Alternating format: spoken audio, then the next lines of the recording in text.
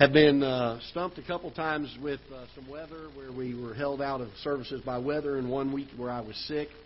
And so hopefully we'll get back on schedule here and get moving through.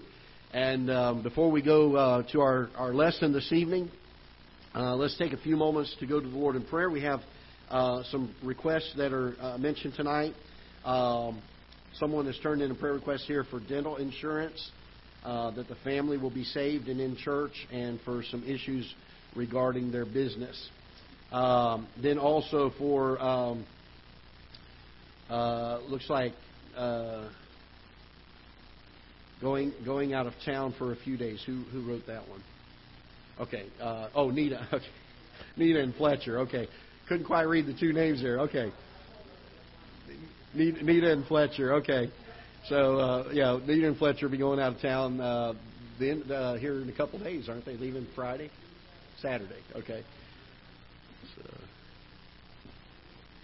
So I better take him flying before he leaves. We need to get there you go. So, there you go. So pray for them as they travel, that they'll have traveling mercies.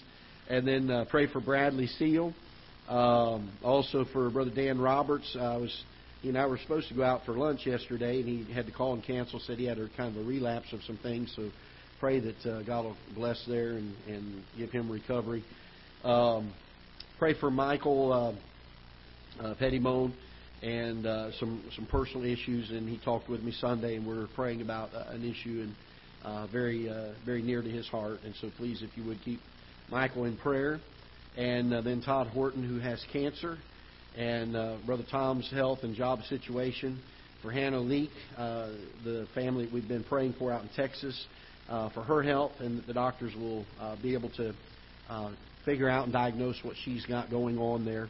And then for unspoken prayer requests. And do we have any other unspoken requests tonight? 1, 2, 6, 7, 8, 9, 10, 11. All right, 12. 12 unspoken prayer requests tonight.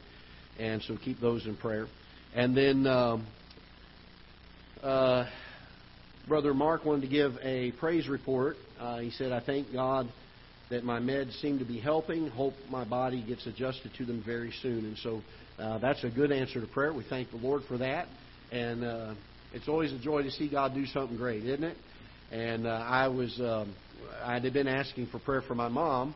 And she went and had her test Friday, and she got the preliminary results back early on, and they were very favorable. We were very excited about the results from that. They were concerned that maybe her cancer was coming back, and it didn't seem to be from the radiologist. And then it went to her surgeon, and he also had to look at them and everything. And he called her, I guess it was Monday, I think it was Monday, and gave her a clean bill of health again. So praise the Lord for that. What an answer to prayer there. And then I'd also asked for prayer for Abigail Wilkie, who had sepsis on Sunday. The antibiotics were not working. They took her in for a second surgery, and while they were in there, they found that there was less wrong with her than they initially thought, and that there was some great improvement along the way. So she's doing much better now, and an answer to prayer there, because there was could have been a lot more serious than it was, and started with a kidney infection about a month or so ago and didn't get dealt with right away, and so it became very serious. And so I thank the Lord for answer to prayer there, because Sunday it wasn't looking real good. She wasn't going the right direction, and saw a couple posts from her yesterday and her mom, and she was sitting up. She actually took a walk around the floor that she was on, and she's real weak, but recovering. So thank the Lord for that. And God is so good, isn't He? And it's amazing to see how He answers prayer. And even sometimes before we even ask, He answers, doesn't He? Before the need even comes, we get the answer. And what a joy it is to see those things. So we thank the Lord for that. Well, let's go to the Lord in prayer, and then we'll get into our lesson this evening. Let's pray together. Father, we come to You with these requests that have been mentioned tonight. Lord, a number of our folks that have sicknesses, illness that's going on.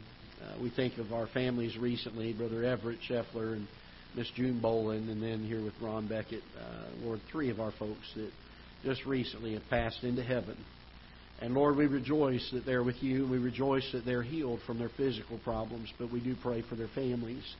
We do pray for comfort in the days here as the funerals have passed and all the support and the families have gone home. The friends are back to their ordinary day jobs and life. And Lord, oftentimes these are the toughest and the darkest days for the families. We pray that you would bring great comfort and strength to them. We pray for Hannah tonight. And Lord, so many have been praying for so long for her. And we pray that the doctors will come to a place where they will get a resolution to it. That they'll figure out what's going on, be able to treat it and take care of the problems. And then, Lord, we're thankful for the answers to prayer, Lord, especially personally for the answer to prayer with my mom. What a joy to have that good report. And then for Abby this week, and just to see your hand at work there. We thank you that we could get a good report from Brother Mark tonight, and Lord, how you've been working in his life and giving him recovery. And yet, Lord, there are a number of our folks that are in need of some physical healing. Some of them are in need of some guidance and direction, wisdom in their lives. Lord, there's a number of folks here tonight that we need to be in a place where we're more surrendered and yielded to you, where we're growing daily. Lord, may we not become stagnant in our Christian lives, but may there be a continued growth and a renewing of our joy day by day. I pray that you help us as we come to your word tonight. Now guide and direct us. May your Holy Spirit open the truth and unfold it before our eyes. May we see it clearly and plainly. Help me to have clarity of thought and mind tonight and to be able to rightly divide your word, we pray in Jesus' name. Amen. All right, Revelation chapter 3. We've been dealing now with the 7 letters to the 7 churches in Revelation. These are 7 literal churches that were in existence during John's time. And this is the revelation of God to these churches. Let me rephrase that. He's writing these letters to the angels of the churches. Actually, they're written to the pastors of these churches for the church's benefit. And we get to chapter number 3 and verse number 1. The Bible says, "And unto the angel of the church in Sardis write these things, saith he that hath the 7 spirits of God, and the 7 stars. I know thy works, that thou hast a name, that thou livest and art dead. Be watchful and strengthen the things which remain, that are ready to die. For I have not found thy works perfect before God. Remember therefore how thou hast received and heard, and hold fast and repent. If therefore thou shalt not watch, I will come on thee as a thief, and thou shalt not know what hour I will come upon thee. Thou hast a few names, even in Sardis, which have not defiled their garments, and they shall walk with me in white, for they are worthy. He that overcometh, the same shall be clothed in white raiment, and I will not blot out his name out of the book of life, but I will confess his name before my Father and before his angels. He that hath an ear, let him hear what the Spirit saith unto the churches." Sardis is the 5th of the 7 letters, and is the only one of the only churches. There is one other one that God gives no commendation to. He does not praise them for anything. This is a very, very wicked, ungodly church that they're in. If you remember the study that we did on Thyatira, the church right before this, the immorality, the woman that was causing men to fall away, to be idolatrous, and to be immoral, that was in Thyatira. Thyatira was only about 30 miles down the road from Sardis. And so Sardis is a very, very wicked city. Has a lot of influence, I believe, from Thyatira. But we spent some time last Wednesday night, and not all of you were here, so I'm going to go back and just do a quick review. I'm not going to teach the whole lesson again. On verse number 1, the Bible says, "And unto the angel of the church in Sardis write, these things saith he that hath," and then this is a unique phrase, "the 7 spirits," capital S, "of God, and the 7 stars." And we spent a little bit of time last week talking about the 7 spirits of God. This is the second time we've seen it in the book of Revelation. The first time was in chapter number 1 and verse number 4. And so when we come to prophecy, we always want to try to understand it as clearly as we can. And one of the general rules we follow is when the plain sense makes perfect sense, then don't seek any other sense. In other words, just take it for what it says if it's able to be understood that way. That one of the other rules that we follow is if it doesn't make sense, if we don't understand it, then let's look elsewhere in Scripture and see if the Bible makes sense of it. I don't want to have to sit here and try to speculate, but I'd rather the Bible tell us what it means, if at all possible. So there are other places that the Bible uses this expression, and we're going to take some time to look at this. Now, I will tell you that I believe, and I'm going to make I'm going to get to the conclusion, and then I'm going to give you the evidence for it, all right? I do believe here that this phrase, the seven spirits of God, are referring to the Holy Spirit. I'm going to give you some very strong evidence of that in Scripture. If you decide that at the end of all this, you still don't want to hold to that, I'm not going to split hairs with you on it because I don't have that many to spare, all right? So we can be in disagreement on that and it'll still be okay. But I'll give you some reasons why. One of the first reasons I have for it is found in chapter number 1 and verse number 4. If you'll take a moment to turn back there for a moment. The Bible says, John, to the 7 churches which are in Asia, grace be unto you and peace. So he's asking 2 things to be bestowed on these churches. And he says, he's going to say, these are the people I'm imploring to bestow grace and peace to the churches. And so these are the ones that he's asking or petitioning this of. He says, from him which is, and which was, and which is to come, and from the 7 spirits which are before his throne, capital S there again, and from Jesus Christ, who is the faithful witness and the first begotten of the dead. Again, we have a couple of indications in chapter 1 and verse 4 that this is dealing with the Holy Spirit of God. One of them is he's enumerated with the other 2 figures of the Godhead, God the Father, he who was and is to come, the 7 spirits, the Holy Spirit, and Jesus Christ. John is imploring these three agents to bestow grace and peace on the churches. A second reason that I have is we hold strongly to our King James Version of Scripture. We believe it to be without error, preserved for the English-speaking people. It is the inspired, inerrant, infallible, preserved Word of God. And the King James Version of our Bible has expressed the 7 spirits as a deity, as seen in the capitalization of the word Spirit. It's not found at the beginning of a sentence, and so it is in reference here to deity. And so the translators, from the things that they had studied, from the text that they translated from, and from their own understanding of this, and after much prayer and guidance by the Holy Spirit, they were led to capitalize the letter S in this case. Do what? How many of you have a Bible where it's a lowercase s? Okay, you need to get a right Bible then. And I will say this. We're going to probably open a Pandora's box here. There are different publishers that change the King James Version of Scripture. And you need to be careful of that because it will change our doctrine, believe it or not. It will change our doctrine. So, all right, so be careful of that. I'm not telling you to go throw this one away. But look for some things. I'll tell you a really good way to tell. If you go to Genesis 1:1 on any of the books, the Bibles that you're looking at, and find out if they capitalize that Spirit, the Spirit of God moved upon the face of the waters. Is yours? Okay. So be careful and understand. Try to understand that as best you can. Find ones that are the older versions, and that the publishers have not changed that, because some of them will do this to change our doctrine. All right? So the third reason that we have, okay, so we have him first of all enumerated with the God the Father and Jesus Christ. So we see the 3 figures of the Godhead there in chapter 1 and verse 4. We also see that he's given a place before the throne. There's another deity that's of the Godhead, another part of the triune Godhead, that also has a place beside the throne, and his place is at the right hand of the throne of God, and that is the Lord Jesus Christ. Here, the Spirit has a place before the throne of God. So again, very like Christ, has a position at the throne.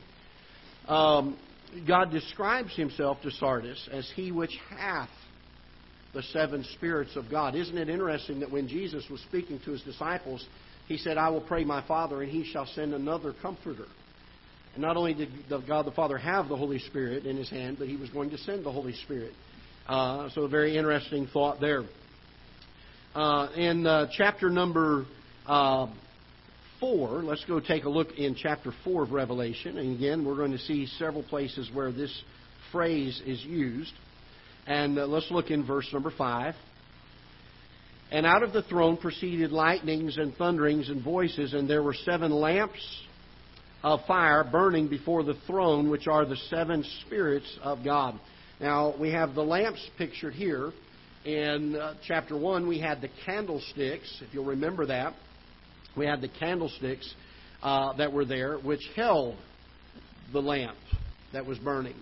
And so the churches are to hold forth the light that is to go out into the world. So again, here is the lamps that are on those candlesticks that are before the throne of God, and these are the 7 spirits of God. Again, the light of the world being referenced here. Chapter number 5, and let's look in verse number 6. And I beheld, and lo, in the midst of the throne and of the 4 beasts, and in the midst of the elders, stood a lamb, capital L, so we know that's speaking of the Lord Jesus Christ, as it had been slain, having 7 horns and 7 eyes, which are the 7 spirits of God. That's interesting because when we find horns mentioned in Revelation, it is usually in response or in indication of ruling or power or might or strength. And when we have eyes that are mentioned, it speaks of the omnipresence or the knowledge of seeing everything, being aware of things. And so Jesus is the one who has 7 horns. He has the 7 eyes. And the Bible says these are the 7 spirits of God sent forth, notice this phrase, into all the earth. So these 7 spirits, capital S spirits, are sent forth into all the earth. Now, hold your place here for a moment, and let's look back to Zechariah chapter number 4. Zechariah chapter number 4 in the Old Testament. And let's look in verse number 1. Zechariah chapter 4. And let's look in verse number 1. If I can get the right chapter here. The page is sticking. And the angel that talked with me came again and awaked me as a man that is wakened out of his sleep, and said unto me, What seest thou? And I said, I have looked, and behold, a candlestick of all gold with a bowl upon the top of it, and his 7 lamps thereon, and the 7 pipes to the 7 lamps which are upon the top thereof, and 2 olive trees by it, one upon the right side of the bowl, and the other upon the left side thereof. So I answered and spake to the angel that talked with me, saying, What are these, my Lord? Then the angel that talked with me answered and said unto me, Knowest thou not what these be? And I said, No, my Lord. Then he answered and spake unto me, saying, This is the word of the Lord unto Zerubbabel, saying, now notice this phrase here, Not by might, nor by power, but by my Spirit, saith the Lord of hosts. Capital L, capital O, capital R, capital D. This is speaking here of the proper name of God, not his position, but his title, his name, and who he is, his being. The Spirit of the Lord of hosts, who art thou, O great mountain, before Zerubbabel? Thou shalt become a plain, and he shall bring forth the headstone thereof with the shoutings, crying, Grace, grace unto it. Moreover, the word of the Lord, capital O-R-D, came unto me, saying, The hands of Zerubbabel have laid the foundation of this house. His hands shall also finish it, and thou shalt know that the Lord of hosts hath sent me unto you. For who hath despised the day of small things? For they shall rejoice, and shall see the plummet in the hand of Zerubbabel with those 7. They are the eyes of the Lord, which run to and fro through the whole earth. Interesting. So in verse number 6, he says, Not by might nor by power, but by my Spirit, saith the Lord. And when you get down to verse number 10, it says that when he's giving encouragement to Zerubbabel, he says, For they shall rejoice and shall see the plummet in the hand of Zerubbabel with those 7. Those 7 what? The Spirit of the Lord. Those 7. They are the eyes of the Lord, which run to and fro through the whole earth. That's the same expression that is used in Revelation chapter 5, Revelation chapter 5 and verse number 6, when it says that the 7 spirits of God are sent forth into all the earth. So why does it say 7 spirits? Should that be a problem to us? We're not talking about the Holy Spirit being 7 different beings.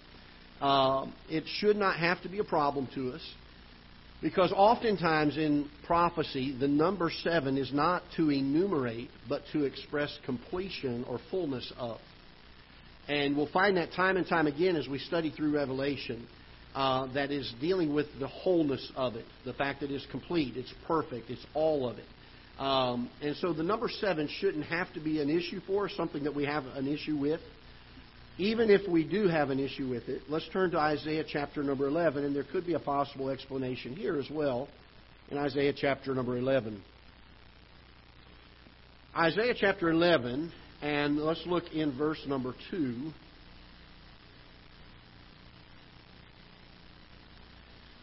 We're going to find here 7 indications of what the Spirit does. Maybe His actions, some of His attributes. And let's look at verse number 2. The Spirit of the Lord, capital O-R-D, so again we're dealing here with the same idea here, shall rest upon Him, the Spirit of wisdom and understanding. So we have 2 spirits listed there along with the Spirit of the Lord. That's 3 of them. The Spirit of counsel and might. There's 2 more. That's 5. The Spirit of knowledge and of the fear of the Lord. There's 7. So again, not necessarily dealing with 7 individual spirits, but the fullness or the wholeness of the work of the Holy Spirit of God. This is what the Holy Spirit does. It's the role that He plays. It's what He deals with. And so again, perhaps that could be an easy understanding, make it a little bit easier for us to believe that this is speaking here of the Holy Spirit of God.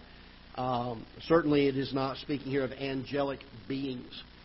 The fact that John chapter, probably the strongest argument for me has been Revelation chapter 1 and verse 4, where John enumerates Him, the 7 spirits of God, with the other 2 members of the Godhead.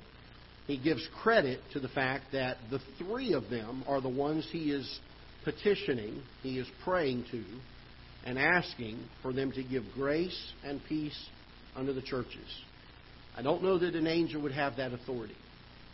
I believe only one of the members of the Godhead, and in this case, all of the members of the Godhead, would have that authority. And I think that verse alone should be sufficient for us to understand that type of a thing. See if I've covered all of it. So I think that's about all that I had from last week to talk about that. Okay, so let's move on then into the church at Sardis. Again, if you say, well, Brother Greg, I don't know that I fully hold to that 7 spirits of God being the Holy Spirit, it's fine. It's not going to change what we're going to be teaching about the church at Sardis.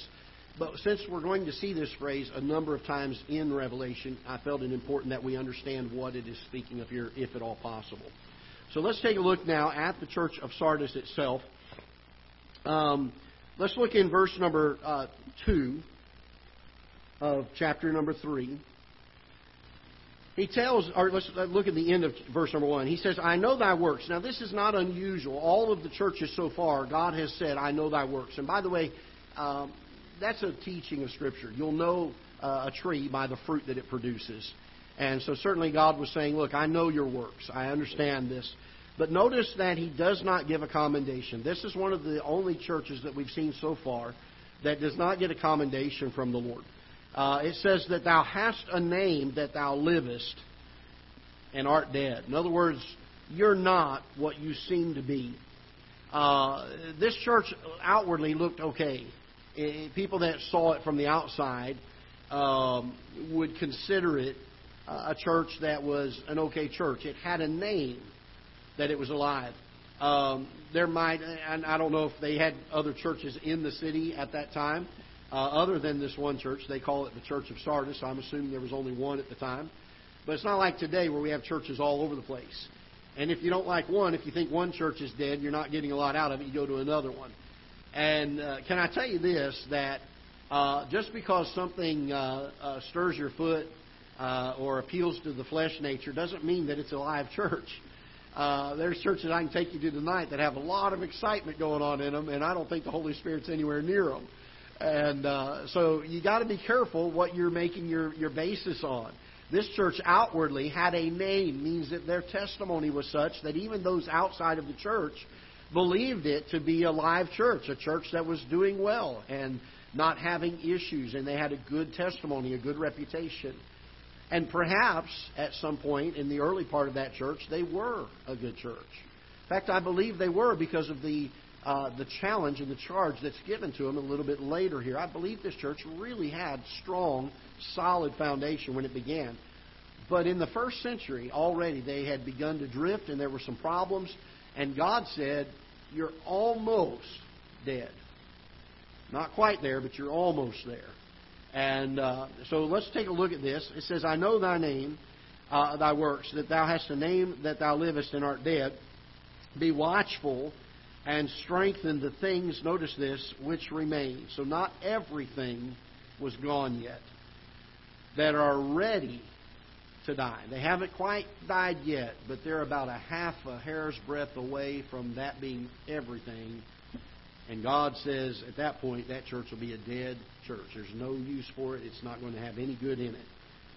He says, be watchful and strengthen the things which remain and are ready to die. By the way, that is a great challenge. When we read the first part of Revelation, if you'll remember back, it says, blessed is he that hears the words of this prophecy and reads the book, the words of this prophecy, and does what is written therein. We focus on the hearing and the reading. We don't always focus on the doing. These charges and challenges that are given to these churches are there for our good and our help, for us to understand, hey, there are things that if we're not careful in our church will begin to slip. This book, this Bible that we hold to and that we cherish so much, if we're not careful, that will slip. The music that we sing here, if we're not careful, that will slip. The standards and the testimony, the outward testimony that we have as a church, if we're not careful, those things will begin to slip. And John writes here the words that God is giving to the angel of the church at Sardis, saying, be watchful and strengthen. The idea of being watchful is a continuation of an action here. The idea of a watchman that's sitting up on a wall. And all of us have read old literature, or we've read perhaps in the Old Testament, the idea of a watchman that is responsible for his watch and he fell asleep. And because the enemy came while he was asleep, he was guilty of the blood of those that were killed during the battle and was held responsible for it. Can I tell you this, that God has entrusted the most precious thing that He has in this world, and that is His truth, His Word. He has entrusted that to the church. The Bible says that it is the pillar and the ground upon which truth rests. This entity that God has established, the New Testament church, the local New Testament church, has been given the responsibility to be watchful, to guard this book. We have ministries today that are all consumed about doing the next great thing to help bring people into the church. When we ought to be guarded and watching and saying we want to be a Bible-based church. We want to make sure that we are holding to the Scriptures. We want to make sure that we're doing what God has said we ought to do. And I don't care how many other preachers preach something contrary. If the Bible says it, then I want to believe it. And if the Bible says I shouldn't do it, I don't want to do it. If it says I should do it, I want to do it. And we've got to be careful that we hold the ground here, that we're watchful of these things, because obviously this church had a great founding. Notice down in verse number 3, the Bible says, remember therefore. Notice this phrase, and I think this phrasing is very interesting. It says, remember therefore how thou hast received and heard, and hold fast and repent. It wasn't just that they got the Word of God, but apparently there was something special. There was something supernatural about how this Word came about to them. It was such that they emphasized not just that they had the truth, but how that truth came to them. Something that when it happened was enough to convince them that God was in this thing. And when this truth came and they made their initial planting of that church, and the truth was paramount and the truth was important, can I encourage you in this, if that church that had a solid foundation, that grew on the Word of God when it was first founded, can get to the place where it says that they were almost gone. There were only a little, just a hair's breadth of things that had not yet died. Can I tell you this? If that church can get there, any church can get there. Therefore, we have the challenge from God in verse 2. Be watchful. Keep your eyes open. Be aware of things that will creep in and cause us to slip concerning the things of the Bible. That will cause us to drift. We've talked so much about how most churches, most Christians, are more concerned about their distance from the world than they are about their closeness to the Word of God. If all we do is focus on our distance from the world, we drift right along with them. We've got to say, no, I don't want to keep a certain distance from the world. I want to stay close to the Bible. I really don't care where the world goes. I'm going to stay here. We've got to be so careful with this. Why? Because there are things that will creep in unaware. They'll creep in easily. They'll creep in sometimes without us paying a whole lot of attention to them. And the next thing you know, we'll find ourselves in a place that we never thought we would find ourselves. I've shared this illustration a couple times before, but years ago when I lived in Florida, my wife then wanted a flower bed out in front of the house. I had mowed grass most of my life growing up as a teenager and as I earned money, and I didn't like mowing grass in the hot Florida sun, blistering sun. And as I got older, I wanted the least maintenance. I wanted the most maintenance-free yard I could possibly have. I was not one of these guys that loved to go out and work in my yard. I just didn't like it. And I told her, I said, I don't want to have a flower bed because if we put one in there, it's going to get weeds. I don't feel like cleaning it out. And she begged and pleaded. She said, oh, please, please. And if you'll do it, I will weed the garden. Any men have a wife do something like that to you before? Finally, she talked me into it. And I said, okay, but you're going to do it. Well, she did for about a week or two. And then you know who got the responsibility after that. And I remember coming home. We had dollar weed. They called it dollar weed in Florida. It was a big broadleaf thing that would sprout up, just a little thing about that tall. But if it would grow so close knit together, it would create shade over whatever it grew, and it would kill it. And I remember coming home one day, and these things would sprout up all the time. Dollar weed sprung up, and I walked in the door, and I thought, man, I'm going to have to get that this Saturday. I came out Saturday, and there was probably 8 or 10 now of these little sprouts sticking up, and I mowed the grass, and it was hot, and I thought, well, I'll do it after I mow. And I was hot, and I was tired, and I got done, and I walked in the house. I thought, you know what? I'm going to mow next Saturday. I'll feel better. I'll get out here. I'll do it. It came out next Saturday. You know how it happens. You all have been there. I don't have to tell you. Several weeks go by. Next thing you know, I look in my flower bed, and it's almost all dollar weed covering the ground, and my flowers sticking up between them. And finally, my wife got upset about it, and I said, well, okay, I'll get out there, and we'll after I reminded her that she was going to weed it, we went out there, and I started pulling the dollar weed up. The dollar weed shoots runners and then shoots another sprout up, and we had mulch there. And what you couldn't see below the mulch was that this thing had made a mesh of vines and had intergrown. As I began to pull up those dollar weeds, it began to tear my entire garden up. My whole flower bed started coming up. Big chunks of mulch, whole things of flowers would pop up out of the ground as I pulled these dollar weeds up. I thought of that as I thought how often we allow the little things to creep in our churches and in our lives personally. And we leave them undealt with. And we think, I'll get to it. It's not a big thing. It can't hurt a lot. I mean, it's just one little thing.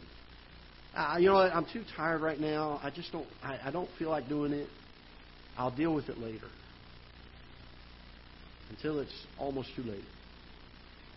Now when you deal with it, it hurts. It tears some things up. It causes damage. God's speaking to this church and saying, listen, you guys have let this stuff go on long enough. He says, be watchful. And notice what else he says in verse 2. And strengthen the things which remain. There weren't a whole lot of them remaining. And the best that God had to say about that which remained, He said, that are ready to die. That little bit that is still there, it's right on the verge, guys. He says, be watchful. Don't let any more come in. And what little bit you got, you need to find some way to strengthen it, grow it, build it, get it back where it was. Can I encourage us as Ketha Heights Baptist Church? We need to be watchful for things that will creep in, both into our personal lives and into our church. And I don't care if it's the pastor who's bringing it in. I expect our church to deal with it. We need to be careful of these things. We need to be watchful of these things. We want to be biblical. We want to be right, not popular. We want to be right. And we want to be in tune with God's Word. And so verse number 2, he says, be watchful and strengthen the things which remain that are ready to die. For I have not found thy works perfect before the Lord. He's not talking about them being without fault here. He's talking about them being mature. Your works haven't grown. There's not been some spiritual growth there. He says, remember therefore how thou hast received and heard, and hold fast and repent. If therefore thou shalt not watch, I will come on thee as a thief, and thou shalt not know what hour I will come upon thee. Thou hast a few names. Notice this in verse 4, and we're going to end here in just a moment. Thou hast a few names, even in Sardis, which have not defiled their garments. That's an interesting thought, isn't it? An interesting phrase. There's a few. There's some that haven't gone down this road. There's a few that haven't, notice this, defiled their garments. You know the people that went down that road of immorality, idolatry in the church house? They tried to bring the world into the church house. You know that group? The Bible doesn't say they lost their garment. They were still saved if they were ever saved. But it said that they defiled their garment. Whose garment was it? Let's take a look here. Keep that thought in mind. Thou hast a few names, even in Sardis, which have not defiled their garments, and they, speaking of those which have not defiled their garments, shall walk with me in what? White, for they are what? Worthy. Are any of us worthy to walk in white before God, appearing as though we are perfect? Are any of us worthy of that? No, we're not. We are made worthy because we have what the Bible refers to as the imputed righteousness of Christ put upon us. Here's the thought. Don't miss it. There were a large number of people in this church that defiled their what? Whose garment was it? When we live that way, who are we defiling? Whose testimony are we dragging through the mud? Mine? No. I'm a sinner. Trust me. There's not a whole lot you can drag that's going to be any worse than what I really am inwardly. But the righteousness that God has given to me, I can defile that. It doesn't cause me to lose my salvation. Aren't we glad of that? Look with me, if you will, in Ezekiel chapter 16, and keep that thought in mind. Ezekiel chapter number 16. And I understand that the passage we're getting ready to read, and I want to be fair with you on this, the context of it is it's written to the children of Israel. But the principle of what is taught in it is applicable to this day. Let's look in verse number 14. Ezekiel chapter number 16 and verse number 14. And I'm going to back up to verse 13 here and talk about this. God is speaking of what He has done for Israel. And you can read it from verse 1 of this chapter down. And you'll see all these things that God did and gave to Israel, how He blessed them, how He was doing all these things. In verse 13, we kind of pick up in the middle of the list.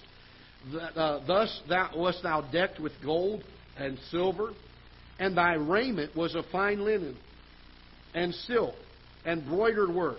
Thou didst eat fine flour and honey and oil, and thou wast exceeding beautiful, and thou didst prosper into a kingdom, and thy renown went forth among the heathen for thy beauty. For it was perfect through my what? Comeliness, which I had put upon thee, saith the Lord God. You know what he was saying there? He said, I took your comeliness and gave you my beauty.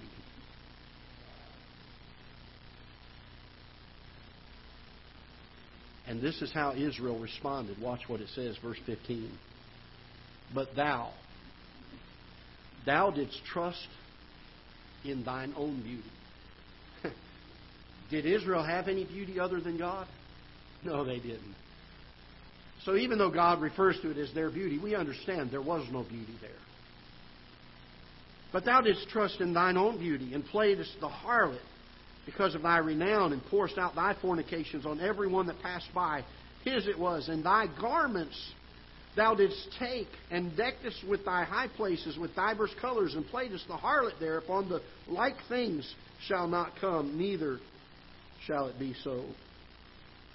God says, listen, I've given you my beauty. I've given you the garment. It's a white garment.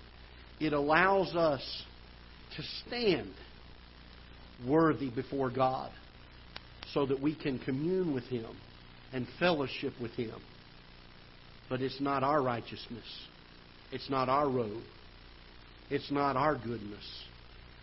It's the goodness of the Lord Jesus Christ that He has given to us. It's His beauty. It's His spotlessness that we have been given. How dare we take this beautiful garment that God has given to you and I and defile it? In a world that we live that is looking at us and saying, I wonder what kind of God they serve. I've been in churches that preach hard on standards of conduct, standards of dress.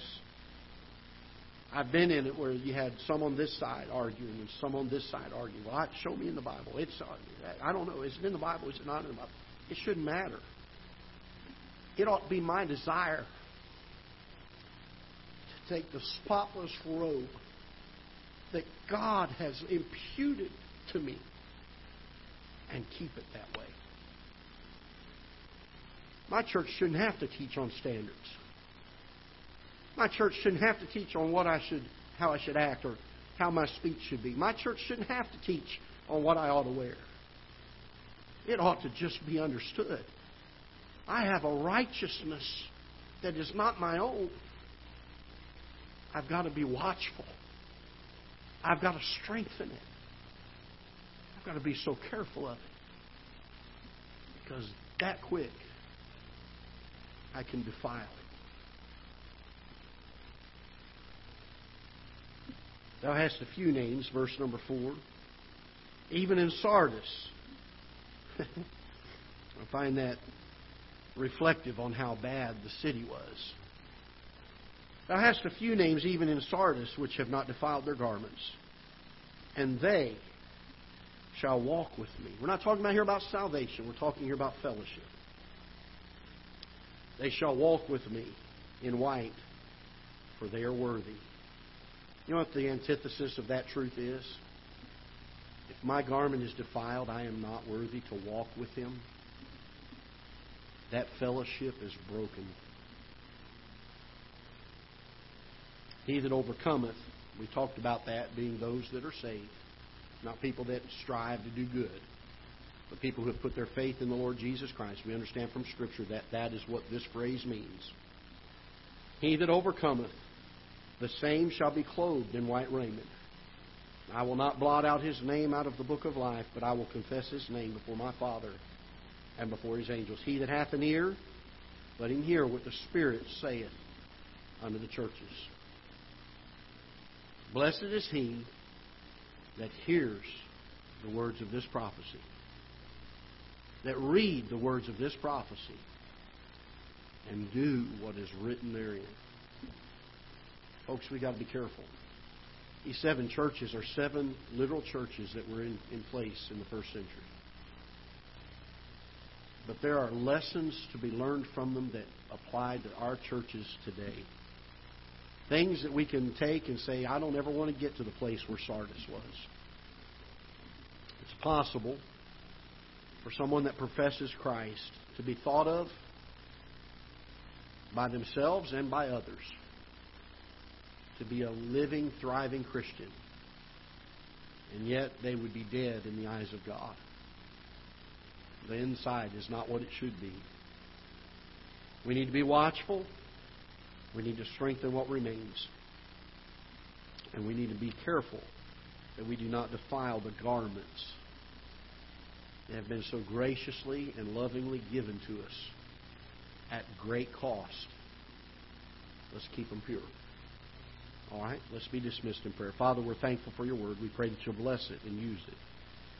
Father, what a joy it is to study your word, to learn from it. Lord, it's so rich with truth.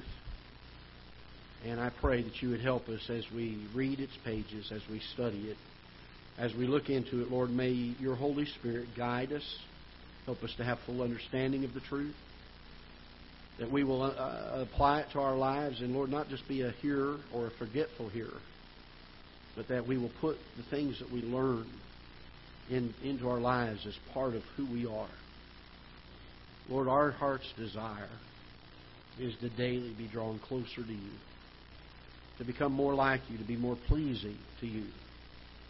Lord, we love you so much. We pray that you'll help us and guide us in these things. Help to call to remembrance these truths as we go through our life. May they come at the moments that are needed to help us remain unspotted and undefiled by this world. Dismiss us now with your blessings, we pray. In Jesus' name, amen.